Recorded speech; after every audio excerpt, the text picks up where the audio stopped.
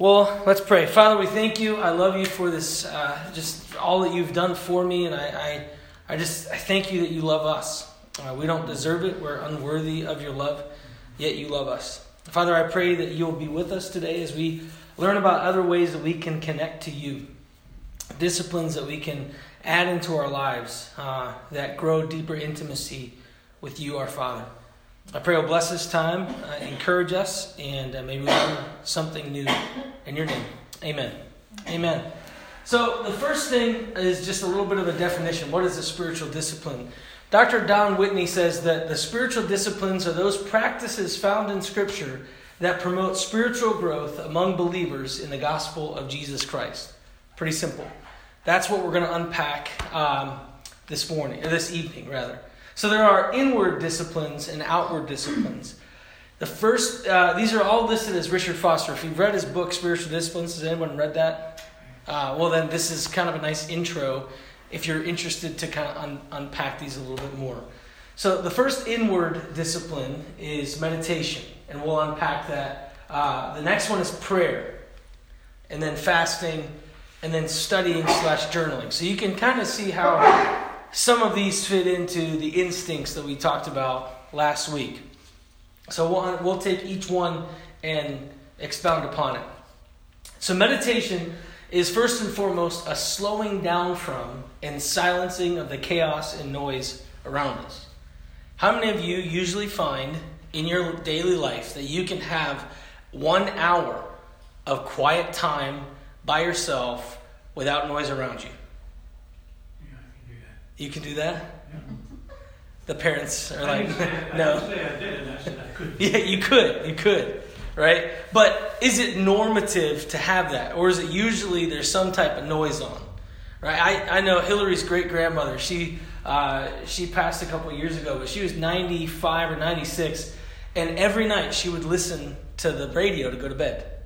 She couldn't sleep unless she was listening to something. I mean, she would go to bed at 5 p.m., so, it was difficult. It had to drown out all those other sounds. But the reality is that meditation is difficult because we have so much noise around us. Always we have noise. Meditation is a lingering focus and is important to knowing. So we've been talking about knowing and being known. That's why I thought this would be an important one to kind of bring this lesson today. But it's important, if I'm going to get to know you, I need to slow down and connect with you. See, I have a little bit of an ADD, and so I'll have conversations with people, my phone goes off, I get distracted, right? We have to try and eliminate distractions so that we can focus on one another, so we can focus on God in this particular aspect. Meditation is the lingering focus. I'm focusing my mind and my thoughts and my conversation and my reading towards the Lord. The biblical basis, I don't know if anyone brought their Bibles. We're going to do some sword drills today. So biblical basis for meditation. Not each of these have this biblical basis, but I think it's important that we see different scriptural patterns in here. So Genesis 24:63. Who wants to do that one? It's really easy. It's the beginning. I've got it. All right, Mozella.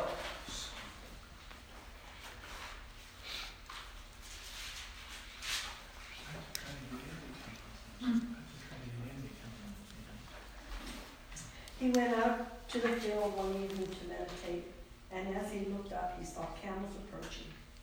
Okay, he meditated. Psalm 1, verse 2. Instead, his delight is in the Lord's instruction, and he meditates on it day and night. Psalm 63, 6. On my bed I remember you, I think of you through the watches of the night. Psalm 119, 148. There we go, yep. Psalm 119, verse 148. The Lord is my shepherd, I shall not want. It's close. It's close. You make me lie down beside still waters. Yeah. My eyes are awake before the watches of the night, that I may meditate on your promise. Meditate. All right, long one. 1 Samuel 3, 1 through 8.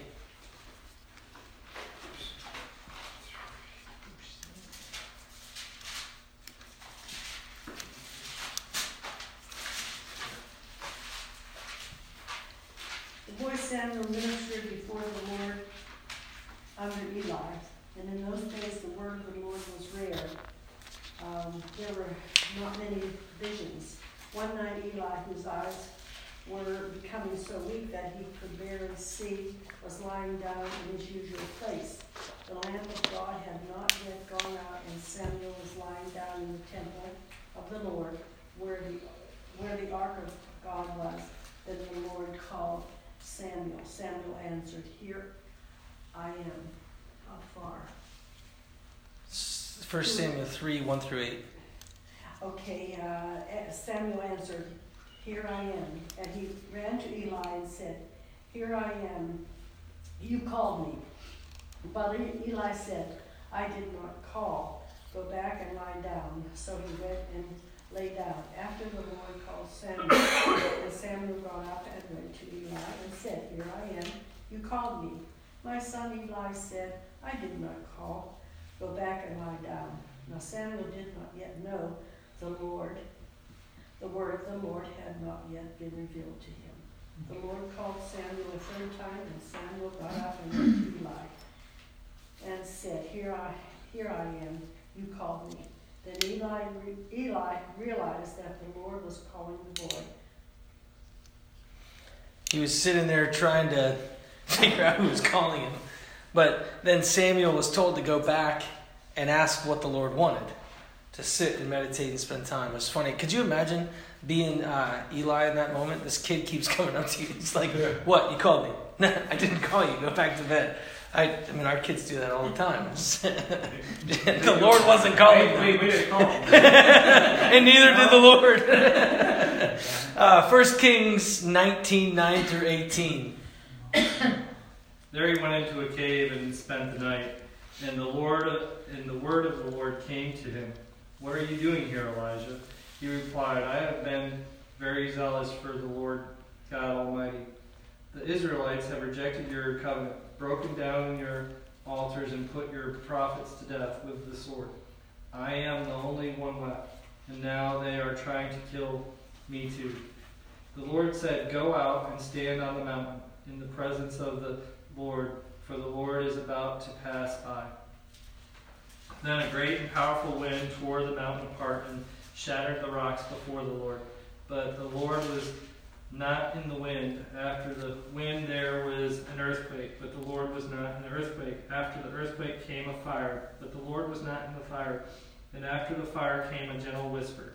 When Elijah heard it, he pulled his cloak over his face and went out and stood at the mouth of the cave.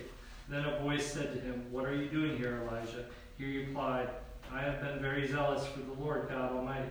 The Israelites have rejected your covenant, broken down your altars, and put your prophets to death with the sword. I am the only one left, and now they are trying to kill me too." The Lord said to him, "Go back the way you came and go to the desert of Damascus. When you get there, anoint Hazael king over Aram." Hazael? Right. "Also anoint Jehu, son of Nimshi, king of Israel, and anoint Elisha, son of Shaphat, from Abel Melah." But man, I chose the wrong one. Well, you get the point, right? He was told to sit and linger and wait and meditate. And the Lord was not in the big earthquake. The Lord was not in the big fire. He was in the whisper.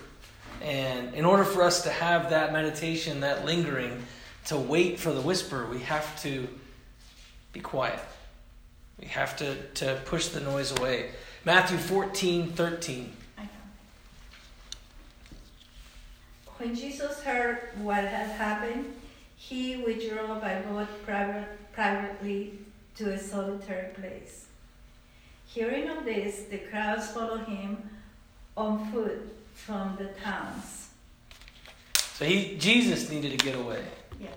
To get on the hillside. We talked a little bit about that last week and on Sunday and on Wednesday about our need to get away, to be alone with the Lord. One of my favorite that I didn't put up here is one of my favorite verses on meditation is when the Lord says to Joshua, take the book of the law and meditate on it day and night.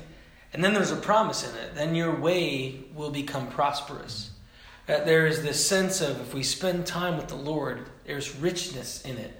It doesn't mean we're going to get a BMW, right? As some pastors might say. But it does mean that we have rich, intimate relationship with the Lord. So meditation is a discipline that we are continuously encouraged throughout Scripture to partake in. Foster would say Christian meditation, very simply, is the ability to hear God's voice and obey it. That's why we used 1 Kings as well in the 1 Samuel passage, that it's the ability to hear the voice of the Lord and then obey it. We're meditating on what God would have us to do, and then we do it. The next one is prayer. Now, we're going to really unpack prayer on Sundays. Starting this week, we're going to be talking about 4 different areas of prayer: supplication, intercessory prayer, thanksgiving prayer, and prayer in the Spirit. So it's going to be really interesting. This sits. We sit. Anyway, so I'll explain it on Sunday. But prayer is an important part of communicating. Prayer, communicating with God and making space for Him to communicate with you. It's that sense of I am going to purposely have a conversation with the Lord. Very simple. It's our communicative connection to God. A.W. Tozer says, prayer will increase in power and reality as we repudiate all pretense and learn to be utterly honest before God as well as before men. So honesty in prayer is essential. We kind of talked about this a little bit on Sunday, the importance of being honest with the Lord, of being laid bare, being known in the process of our relationship with Him. So that when we pray, it's not just simple prayers of things that we could easily say, but it's really going deep and having a communicative connection where it's not just surface level stuff. It can be really easy in any of our relationships to be surface level, but in prayer, it's meant to go a little bit deeper. Prayer is essential in our lives because it is our primary connection to the Lord's personal voice to us in our honest words to Him. We talked about meditating. It's the ability to hear His voice, to sit and be quiet. This is our place to really utilize. Meditation and prayer can go hand in hand, where we spend time communicating, listening, but also being honest. I'm not going to go too deep into prayer because we're going to be talking about it for the next 3 weeks in church. But one of the best examples of this is the Lord's Prayer, again, which we will actually, after this week of talking about specific areas of prayer, we're going to go the next 2 weeks after that and expound upon the Lord's Prayer to kind of explain it, extrapolate out what is it that Jesus is suggesting in this prayer. Do we say just this prayer, or are there different dynamics to what Jesus is bringing about? And I believe that there are different dynamics to what Jesus is bringing about in the midst of that prayer that we will unpack. Question. Yes. May I? Yeah, please. Just on Sunday I was talking to someone about the Lord's Prayer. And my thinking about that is, when you say about the Lord's Prayer, is they don't say it in school anymore. Mm-hmm. Down to the little kids, do they go over the Lord's Prayer? Now, someone will say, well, you go over something and over it and over it, and then it doesn't mean anything. Mm-hmm. But I think when you repeat it, they'll learn it, they'll know it when they get big. Mm-hmm. Okay. So I don't think anything's wrong with it. And then also in the church, why do we not, in the beginning, and then as a young person, Mm-hmm. they'll remember the Apostles' Creed. Why don't we repeat that at the beginning of every? Well, during the prayer series, we are going to be doing the Lord's Prayer in the beginning of the service because of that same reason, to kind of refocus our minds on it. I think that we, as a denomination, moved away from the Apostles' Creed and the Lord's Prayer in some senses because it was too Catholic for many. I think in another way, it was seemingly losing its power because people were just quoting it rather than really meditating on what does it mean. And so bringing it up in specific spaces where we can spend time unpacking it, looking at it, I think are healthy. I think it is healthy to recite it, I think sometimes in Christian circles, when someone says, okay, I'm going to read the Lord's Prayer, they say the Lord's Prayer, but then they don't pray anything else. They feel like, oh, that's what Jesus told me to pray, so I'm done. But that's not a relational thing. Because if you unpack what Jesus is saying in the midst of that, it's a very relational prayer. And so I think there's several different areas. Do we need to do it more? Yeah. Do we need to do it every week? I don't think so. But I know that I'm one person, and I know other people have different opinions. I know Candy's asked me this question. She loves reciting the Lord's Prayer. And that's why, I was really excited to say when we walk through prayer and we talk about the Lord's Prayer, I think we should recite it. I think we should remember it, because we're gonna really pull it apart and look and see what Jesus is saying. I don't know if that answers your question, but okay. But I still would like for them to know her little voice. Yeah. He doesn't. What? Nothing knows it. They know, see, Mm-hmm. My kids know it. And so, right, and the thing about it is when they get older, they'll know it, and it'll maybe come back to their mind. Yeah. I think it's good. Yeah, I agree with that. Ed. Here a week or so ago, I went down to Q Creek where the miners were flooded in. Yeah. And the lady did a great job of sharing the story. And even would bring scripture into it and That's good. hope like that. But she said I think they were down there 4 days, but one of the days, things was tough. I mean, the water was coming up. And I don't know this for a fact, but I assume most of them were Catholic. Mm-hmm. From the different little things I heard. But she said to the group, we need to pray. So they held hands, and they said the Lord's Prayer. Mm-hmm. And when they come to that part, let's see, our Father in heaven, give us this day our daily bread. Yeah. And there was a bucket that floated up. Huh. And they opened it up, and there was a sandwich, can of pop, I don't know. Wow. And just in the middle of that. Yeah. Yeah, it's powerful. I mean, prayer in all its forms is powerful. Yeah. It's connection. It's relationship. So, yeah, thank you. It's good. Another discipline of an inward discipline, so we talked about meditating and prayer, is fasting. Foster would say throughout Scripture, fasting refers to abstaining from food for spiritual purposes. And then I added today, I believe it can be fasting from other things we see as primary sustainers. So food in the time that we see in Scripture, Old and New Testament, was a primary sustainer. It's what they felt like they fed off of life. I mean, obviously they do. They received their life. But they didn't have things like we have possessions or Facebook or movies or whatever it is that we feel like are primary sustainers. Now, they shouldn't be primary sustainers, but for many people they are. So what are those things that are in our lives that we could consider as primary sustainers? Some people can't go through an entire day without looking at their phone, or some people can't go through the entire day without looking at their email, or whatever it is. Those things that we might not even recognize are primary sustainers in our lives. I think fasting from those things, separating from those things, could also be a helpful area and would fit in with the scriptural mandate of fasting. Generally, fasting is a personal discipline, but it can be a corporate one as well. Most of the time when we see Paul admonishing the churches or Jesus admonishing the disciples or other people to fast and pray, it's a personal thing. When the disciples come up to Jesus and they said, why couldn't we cast out these demons? He said, these demons only come out with fasting and prayer. And that was a sense of saying, go individually into a state of fasting and prayer. Because you're not ready for the big leagues, boys. You're not ready yet. There's a sense of preparation. There's a sense of necessity of releasing something and allowing God to fill that space in your life. So when we release from food, the goal is to say, I'm letting go of something that I know sustains my body, and I'm going to replace it with the Lord. And so it's when you're fasting, the idea of your hunger pangs remind you to pray. It's like a reminder. Oh, I should eat right now. Wait, I need to be with the Lord. I need to pray. The fasting brings about that memory, right? That if someone lets go of their phone and they say, okay, well, man, I really need to check my email. Well, it's a light bulb to go pray. It's a light bulb to spend time with the Lord.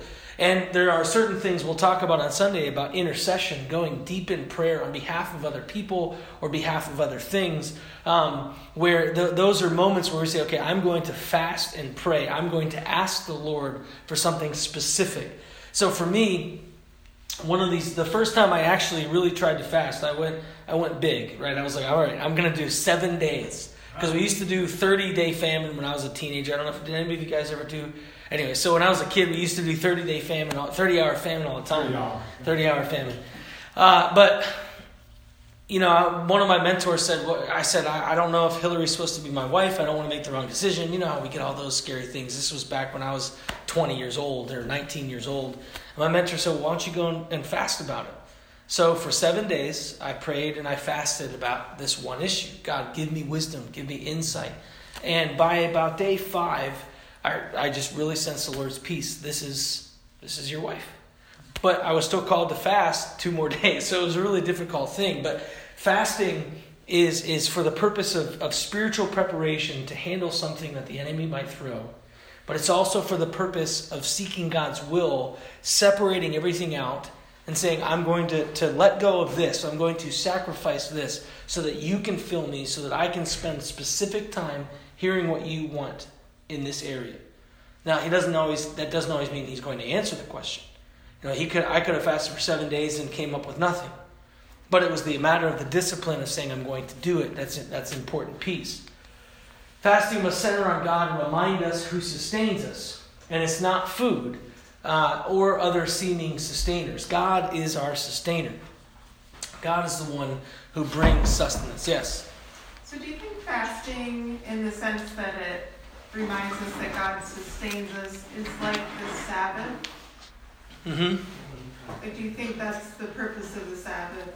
There's definitely a correlation. I mean, if you look at the year of Jubilee, every 100 years, they were supposed to not grow anything, right? There was just this sense of letting the land rest. Wasn't it even 7 years? So the 100 years, I'm trying to think. The 7 years, I can't remember what that one was called. I don't know if that was called Jubilee. I think the year of Jubilee was every 100 years, so they let the entire land rest for the entire year. I think it was every 50. Every 50? I think that. Okay. After the That 7 sounds- times 7, then the next year. Yeah. I'm trying to remember exactly the exact Yeah. numbers of it. But yes, I think there's definitely a piece of that. There is that resetting. Fasting does do a reset.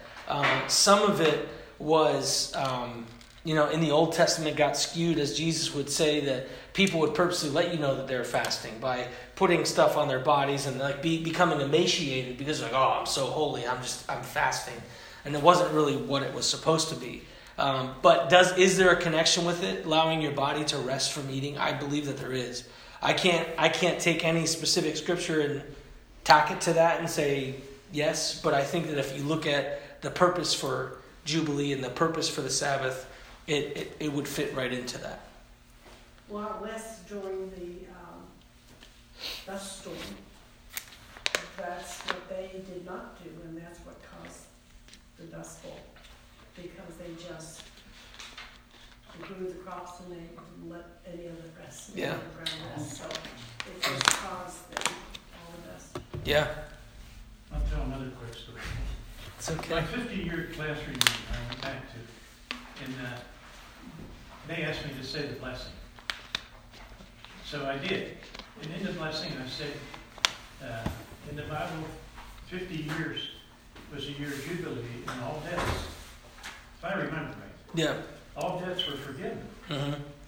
And I said, I've made a lot of mistakes in the high school, and this is our 50-year reunion. And we had several teachers there, and they knew what I was talking about. And I said, I'm claiming that you're Jubilee now, 50 years, and everything will be forgiven. Well, Yeah. Ron was Catholic, and he came up to me after the lunch, and he said, that might be what you believe. He said, but I haven't forgotten what you believe. That's funny. That's rough.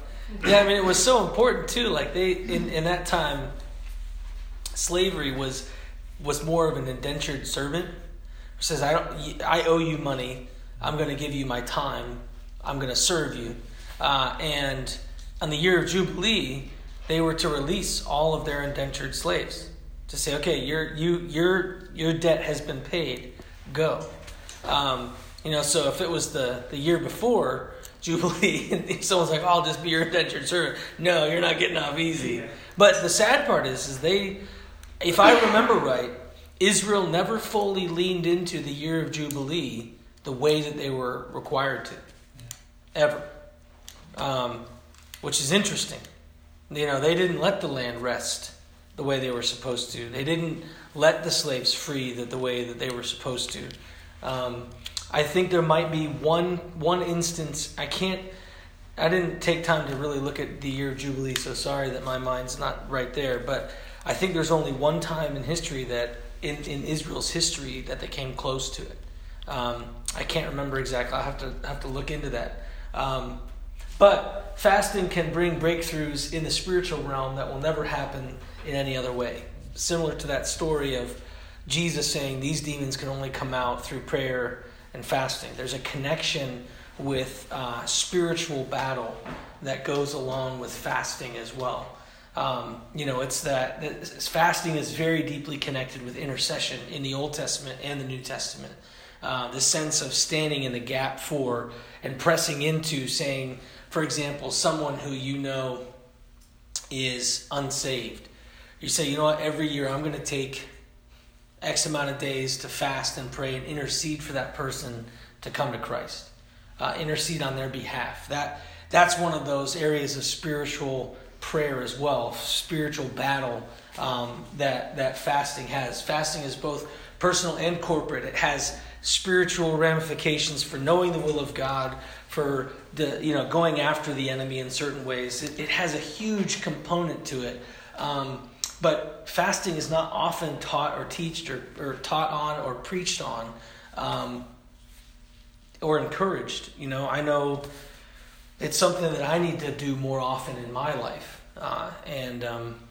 Everybody with any instinct, fasting is going to be difficult for the person or the studious person, right? It's going to be equally difficult. But it's something a discipline that we should be engaging in as believers. Studying and journaling, taking time to study the whole word or small portions of it are key to spiritual growth. Not everyone's primary instinct is going to be studying and journaling, but one we must undertake to know more of God. It's that studying of the Lord. Who is He? What does He say about Himself? How has He revealed Himself in the Word? And journaling, for me, is a really powerful tool. I don't do it every day. I don't do it every time I read the Word of God. But every time I do journal, there's something about putting prayers to paper that I don't know. It's a different type of release. And when the Lord speaks to me and I need to write something down, I go and I'll journal it down. I have my phone with me a lot, so I'll open up notes. I have like 300 different notes that are in my phone that I'm typing stuff that God is saying. Or when I hear a sermon, I'll pause it and I'll type in what I was struck by. But it's an important thing so we can remember. Also, journaling, when it comes to journaling, let's just forget the studying piece for a second.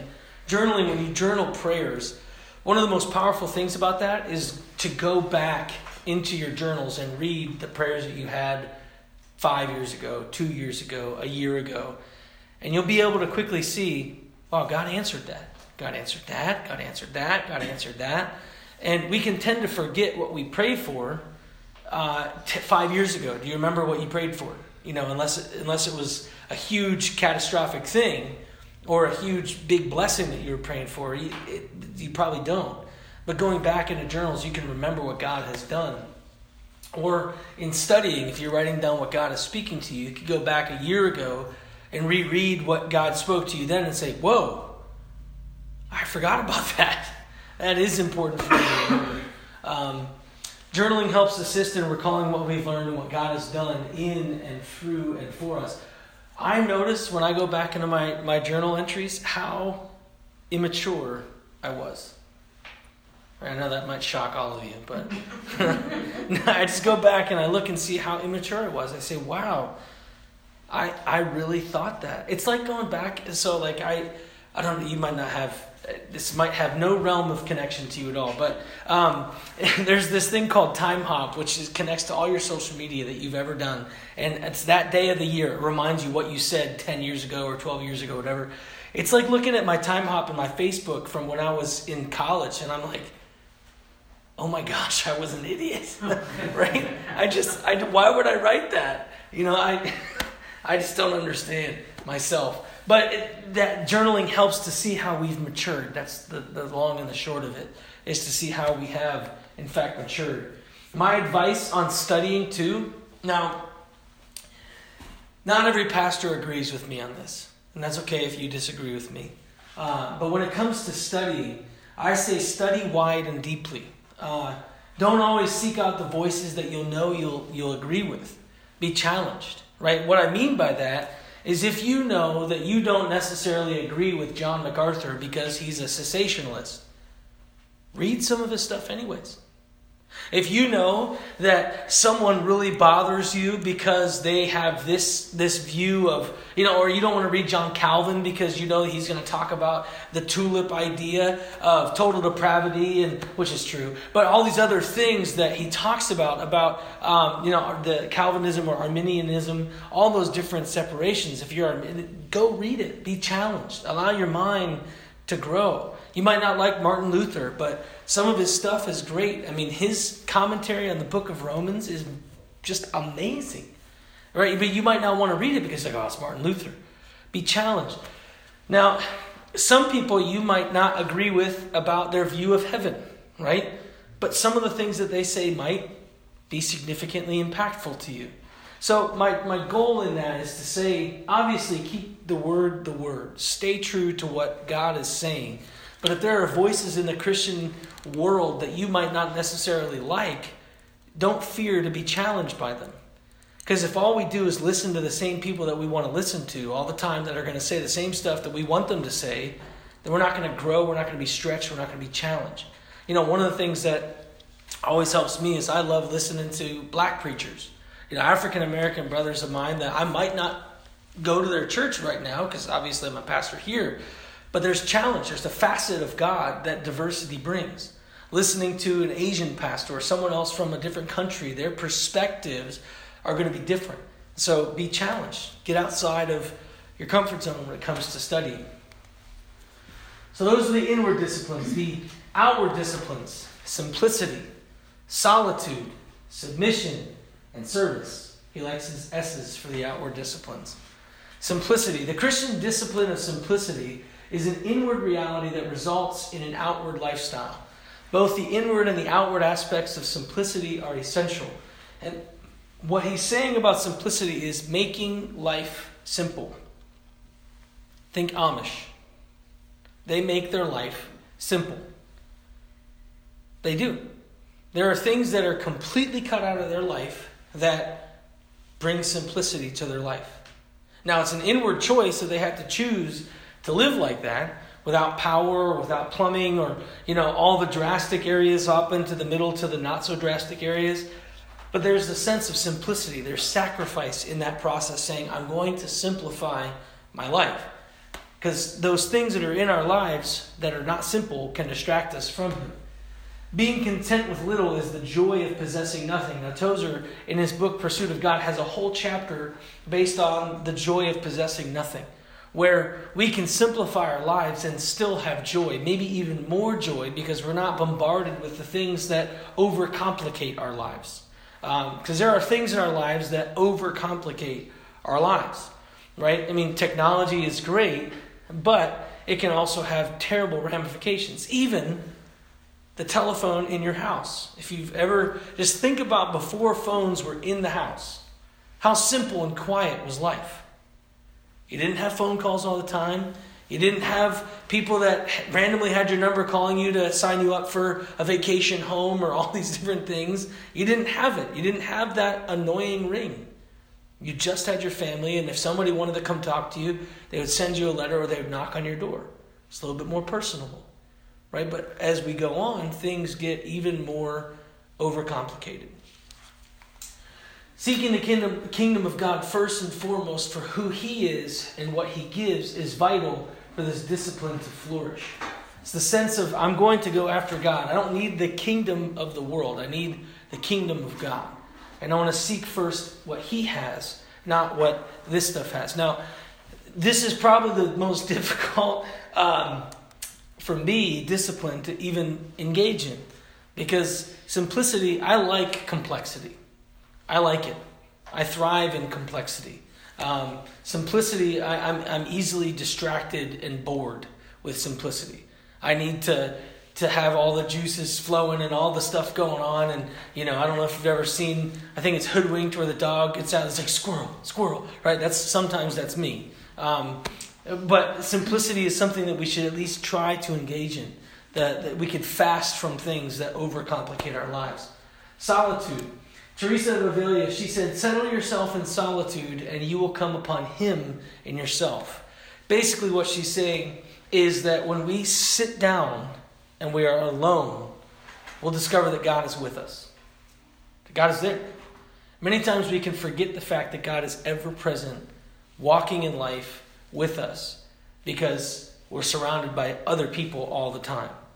Rather than sitting down and saying, you know what, God, you're here. You're with me. God longs to be with us, and He longs to be with just us. It's kind of like your spouse. You want to be with just them sometimes. You don't want the kids around. You don't want people from church at your house for dinner. You don't want this or that. You want to separate out and be alone. God longs for us to be alone with Him as well.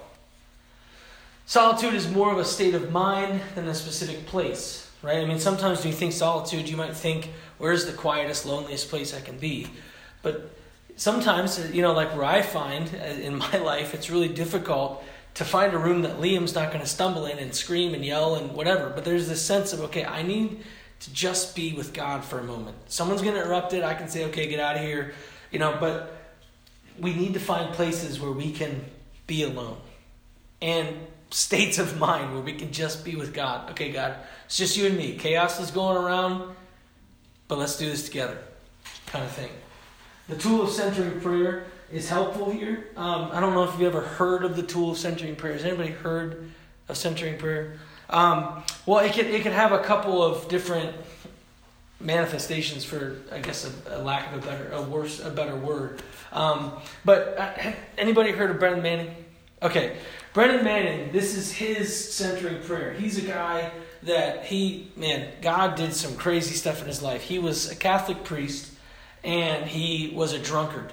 Every day he would purposely pour extra wine on Sunday, right? So that when everyone left, he would drink, because the priests have to drink the wine that's left over from the service. So he would purposely pour like 3 different cups, knowing that people aren't going to be drinking from these cups. So he'd have to finish the wine. So after church on Sunday, after Mass, he was always dead drunk, right? Always. He was stumbling into his house. It was just the way he lived his life.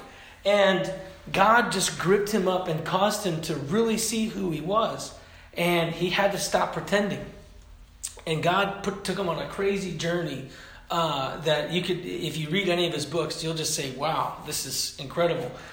But in a book at the end of his life, he, I can't remember it right now, it's in my Kindle, but he had this centering prayer where whenever he just felt like the enemy was lying about who he was, trying to draw him back into his old life, trying to manipulate him, or outside forces that the enemy was using against him, he would take time and he would just sit in solitude and say, Abba, I belong to you, over and over and over again, to remind himself who he really was and who God really was. Abba is a word that means daddy in the Greek. And so it's a very intimate, passionate word. Is that Allah's child? Is that the name? No, this one is, let me see. I'll look it up because I want to make sure you guys, it's a really good book that I read probably in, I can't even remember. It was really short. Probably a 2 days. It's The Furious Longing of God. Is what it's called. The Furious Longing of God. And so he practiced this idea of centering prayer, which is to center us on God. Now, in Eastern meditation, there's another form of it. But Judaism came from an Eastern mentality. There's a sense there were different prayers that you would pray over and over again. The Shema, you would pray it over and over and over again. It's a centering prayer that was designed for us to focus on God as well. And so there are scriptures that you could use as centering prayer, but whatever it is this focus on God and who we are. Like, it could just be as simple as, Christ, you died for me. I'm a sinner, but you died. Something simple that kind of just slows you down, that you can continue to pray over and over and over again until it's locked into truth for you. Because sometimes we could pray something and we don't necessarily believe it. So anyways, that's a helpful tool in the idea of solitude. Submission. In submission, we are at last free to value other people. What he means is when we surrender all, we have all to gain. Bending our knee to the will of the one who loves us best is medicine for the soul. Submission, surrendering everything to God. Now, this is one of those outward disciplines I think all Christians are called to do on a regular basis. That we are to submit our will to his will. And when we can begin to see people the way God sees them rather than the way we want to see them, or when we submit our will to see God's will, we might see different things that we might not have seen because we've been blocking them off with our own desires without being submitted under Christ. Submission stops us from wasting time on our agenda, which won't work, and following his agenda, which does. I find in my own life and many Christians' life, there is a frustration as we're trying to grow deeper with the Lord. We're trying to move forward. And I've seen this in my own life where I'm like, okay, I need to go this way. I need to do this. But I'm not submitting. And it becomes hard. The Christian life can be really difficult for growth, to go after more, to understand more of God, to be a stronger, better Christian. Many times I've found this because I'm not submitting my own agenda. I'm trying to meet God on my terms. I'm trying to grow in my faith on my terms rather than his terms. So I know I'm bouncing through these pretty quickly because there's another set. But service, another outward discipline. Bernard of Clairvaux said, learn the lesson that if you are to do the work of a prophet, what you need is not the scepter to rule, but a hoe, which is to serve. And one of my favorite pastors says this, rule with the heart of a servant and serve with the heart of a king. And so there's that idea of servanthood, that as brothers and sisters in Christ, we are to serve one another. It should be a discipline. Now, we say, well, what does that mean, a discipline? We need to sometimes really honestly discipline ourselves to serve other people.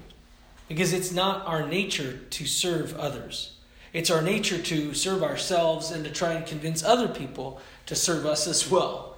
It is a discipline that we should regularly try to add into our lives. Are we serving our spouse? Are we serving a brother or sister? Are there areas that we know, man, if I serve this person in that way, it would really minister to them. It would be a sacrifice on my part. I'd be submitting to what God is asking me to do, and it would be difficult. But how can I serve them?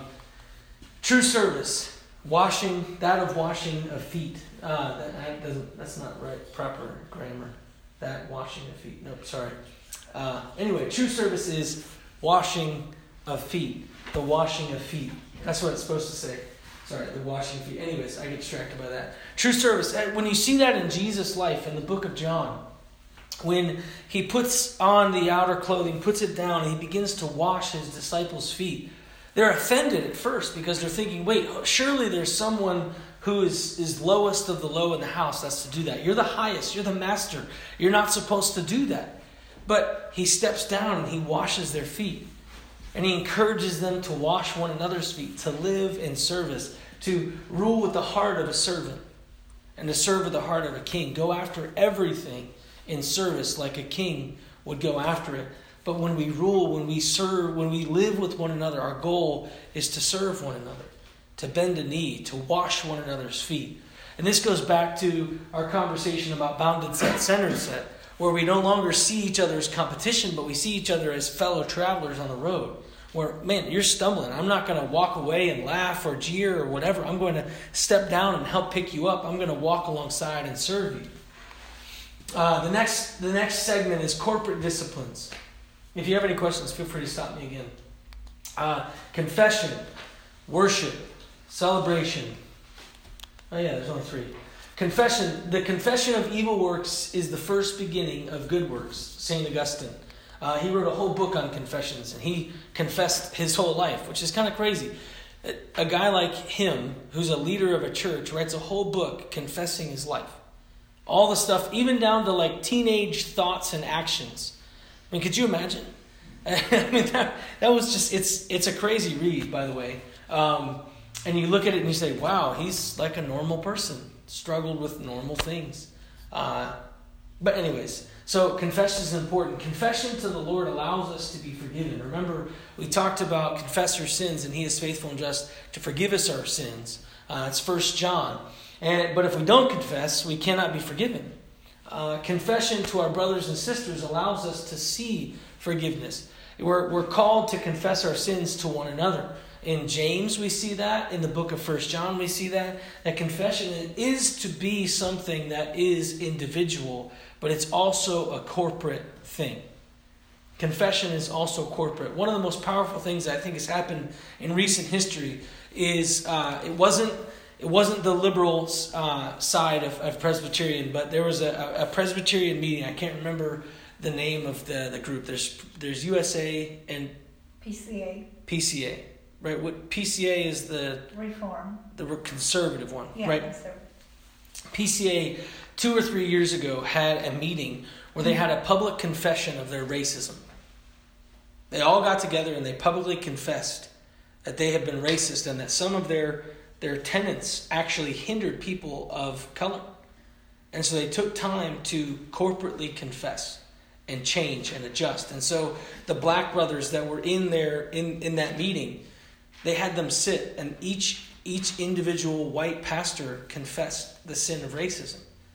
I mean, can you imagine the power of that? That's huge. That's powerful stuff. That confession can bring about such amazing grace.